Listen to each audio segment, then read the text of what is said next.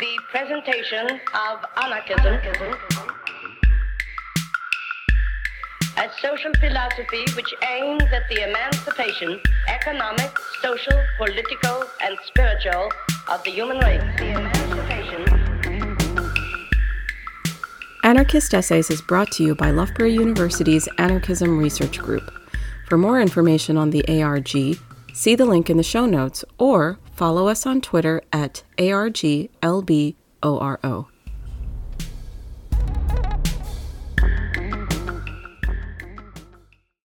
Is love a synonym for anarchism? Love as a political strategy, anarchism as a praxis of love. By Charlotte Lowell. What if I told you that I love you? Would that make a difference? I am determined to believe in a love so principled that it can open possibilities we've never known. Bell Hooks urges us to remember that love is not easy. Rather, true love requires an ongoing commitment to constructive struggle and change. Indeed, even in the most loving relationships, we encounter edges and find friction with one another. Dialectics reminds us that these tensions actually constitute each individual themselves, and furthermore generate progression and change. So, although it is frightening, our political futures depend on our collective capacity to surrender to the self-actualizing process of change, and we can lean on love to find the courage to do so. So, is love a political strategy? Is anarchism an agenda of love? In this essay, I'm placing the political imaginations of radical Black philosophers and foundational feminist scholars into conversation in an attempt to clarify the potential of difference to instantiate and sustain change. Finding resource in Judith Butler's text Merely Cultural, I justify her interpretation of difference and unity and affirm its usefulness in the political actualization of change, using Angela Davis's lectures on liberation and freedom is a constant struggle as reference. Then I turn to Bell Hooks' book All About Love to contextualize Butler's approach to difference within the tactical, life-bringing work of intimacy and relationship. And finally, I consult Marquise Bay's book Anarcho-Blackness to suggest that anarchism is a practice of love, which asks more from each of us and gives us all something greater in return. While difference of identity or belief is often associated with disruption or standstill, Judith Butler attests that difference creates the very conditions of possibility for movement, nuance, and change.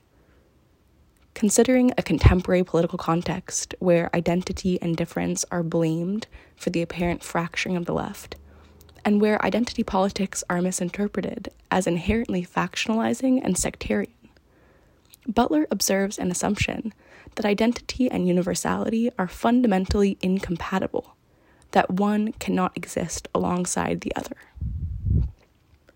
On the contrary, identity politics seeks to develop an awareness of the unique and personal life situations that emerge from our identities in a way that actually expands our investment in political struggle. In fact, members of the Combahee River Collective assert that separatism and fragmentation are not viable political analyses or strategies because they leave out far too much and far too many people. So, a candid assessment of our identity does not trap us within its limits or inhibit our capacity for critical analysis, but rather widens our scope and our political potential. So, how can this be the case? Judith Butler's theorizations on difference and unity give us some insight. Her observations of the contemporary political climate reveal a dynamic in which the moderate left calls for unity, while casting a suspicious glance towards both ends of the political spectrum. Both ends, it would seem, to the moderate, are devolving into identitarian factions, white nationalist on one end, and ever-increasing fractions on the other. However, Butler regards these calls as an effort to impose unity from the outside, which she considers undemocratic and unproductive. She writes that any form of unity that is abstracted from its location in power will necessarily lack the actual tools required to bring about meaningful, persistent change. Butler maintains that the search for unity cannot be resolved through the transcendence or obliteration of difference, because that only reinstitutes subordination as the condition of its own possibility, where unity is dominant and difference is subordinate. So, Butler urges us to recognize difference as a mobilizing and active force that actually provides the basis for all change processes.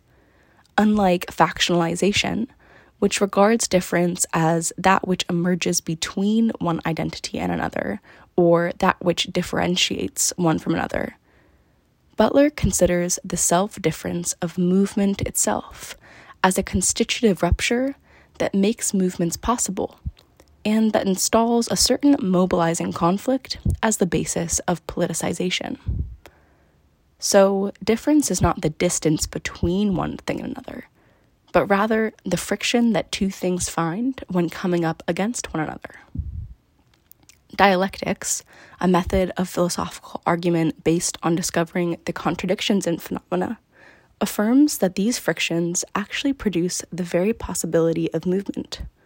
Without these contradictions, there would be no movement, no process, and no activity. This does not mean that difference produces synthesis. Like love, it's not so easy. Rather, it indicates that one identity may be static until it encounters another. Only then is identity given the opportunity to clarify itself and to make its edges known. It is along these edges where we find potential and define our priorities. It's where we actually put our identities into practice. Butler assures us that unity will not be the synthesis of a set of conflicts, but will be a mode of sustaining conflict in politically productive ways. What she's saying is that difference compels democratic participation. Otherwise, it cannot be worked through. The differences that inevitably emerge between us require that we practice coming into conflict without disintegrating ourselves or dividing from one another. In other words, encounters with difference give us the opportunity to maintain personal and even political boundaries without foregoing the possibility of convergence. In this way, difference welcomes us to develop a sense of alliance with conflictual encounter, so that our political movements may learn to articulate their goals under the pressure of each other, without therefore exactly becoming each other. Difference requires that we act with personal integrity and self-esteem, asserting ourselves in accordance with those values, beliefs, and experiences that shape our identity. Only then can we make something constructive out of conflict. Coming into and emerging through conflict is a process essential to self-exploration and self-discovery. In the same way that difference is the condition of possibility of identity, self-assertion is critical to self-understanding. However, Bell Hooks notes that people are often socialized to understand conflict as the setting for put-downs and humiliation, the place where we are shamed. We learn that being in conflict is equivalent to being bad.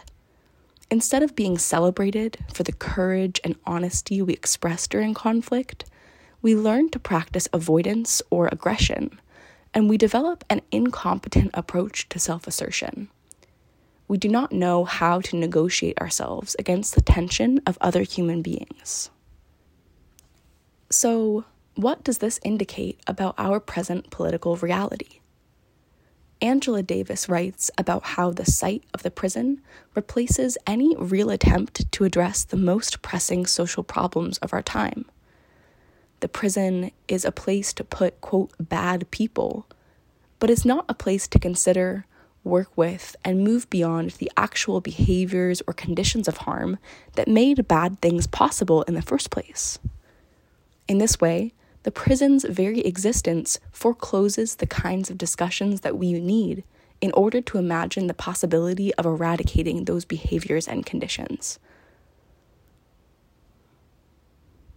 In this way, the prison's very existence forecloses the kinds of discussions that we need in order to imagine the possibility of eradicating those behaviors and conditions. Certainly, those discussions would require conflict, conversation, reconciliation, and a commitment to seeing the strategy through.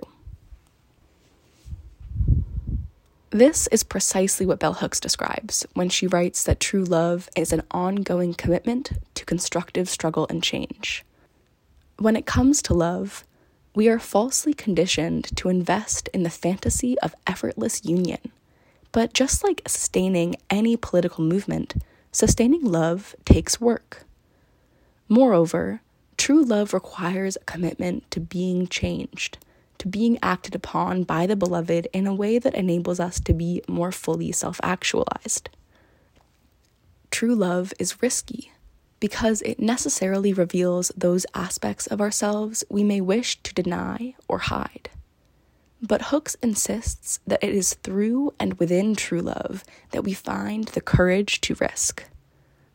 Yes, love is terrifying. It requires so much of us, and it gives us so much back. In many ways, this is not so different from the anarchist political imagination, which asks us to give more of ourselves to receive more in return. Marquise Bey conceptualizes anarchism as a radically imaginative and generative, creative and world-building political vision that emphasizes consent rather than coercion, self and communal governance, the advancement of direct action, the advocacy for the dismantling of all hierarchies, and expressed global solidarity with all who are oppressed and subject to hierarchical tyranny. This worldview incorporates praxis like the abolition of policing and the abolition of the prison system. Lorenzo Camboa Irvin writes that in an anarchist world, prisons, courts, and police would be replaced with community-run programs and centers interested solely with human regeneration and social training. We would encounter one another constantly, in all of our mistakes and shames, with a sincere and unwavering commitment to help each other to achieve each of our goals of self-unfoldment. In other words, we would encounter one another with love. Saidiya Hartman wonders, is love a synonym for abolition? I think it might be. Certainly, our politics must be lived out in our bodies. Otherwise, they escape us. They are intangible and ultimately ineffective. We cannot separate the articulation of ideas that would govern how we envision the future from actually enacting that future. The way I understand it, the future comes together in the present, through the choices and actions we take in the current moment. So, while an abolitionist world is not yet accessible, we make do in the meantime, trusting that the things done in the interim may not have the look of complete abolition, but are nonetheless in service of that end. And in fact, we might refuse endings altogether, believing that difference and tension form the basis of a more expansive and dynamic political impulse, and that these unexpected formations will create the futures of our wildest dreams. To get there, we practice care, aid, participation, and non-authority, and we invest in the most localized structures of life and livability, which are our own bodies and relationships. Maybe then, love is the way that we practice our political visions iteratively, celebrating each turning form and the possibilities each output generates. We meet those that we love in conflict and care, and we create something meaningful from the frictions between us. I think of so many electric moments of connection and resonance that I've experienced when I look in the eyes of those I love. Are these bursting instances of clarity and recognition what Judith Butler means when she writes that perhaps universals only become possible for a time, flashing up in a sense, when people or social movements offer up their points of convergence to one another against a background of ongoing contestation. Inevitably, we will find more frictions, encounter further contestation, but that's okay, as long as we do not expect or rely on conclusions. Marquise Bey affirms that refusing an end allows for a perpetual openness that enables always the possibility of another beginning.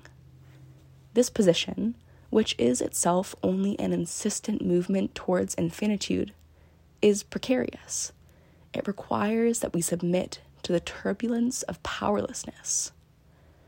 And knowing and keeping true love demands that we surrender our compulsion towards control. So we sacrifice our old selves in order to be changed by love, and we surrender to the power of the new.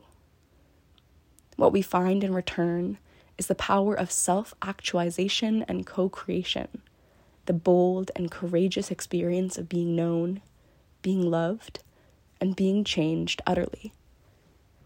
This essay is full of incredible references to a number of books and essays, including Anarcho-Blackness, Notes Towards a Black Anarchism by Marquise Bey, the essay Merely Cultural by Judith Butler, the lecture Recurring Philosophical Themes in Black Literature by Angela Davis, the book Freedom is a Constant Struggle, also by Angela Davis, the Combahee River Collective Statement, written by Demita Frazier, Beverly Smith, and Barbara Smith, the book Anarchism and the Black Revolution by Lorenzo Camboa Irvin, the essay The End of White Supremacy, An American Romance by Saidiya Hartman, and the book All About Love by Bell Hooks.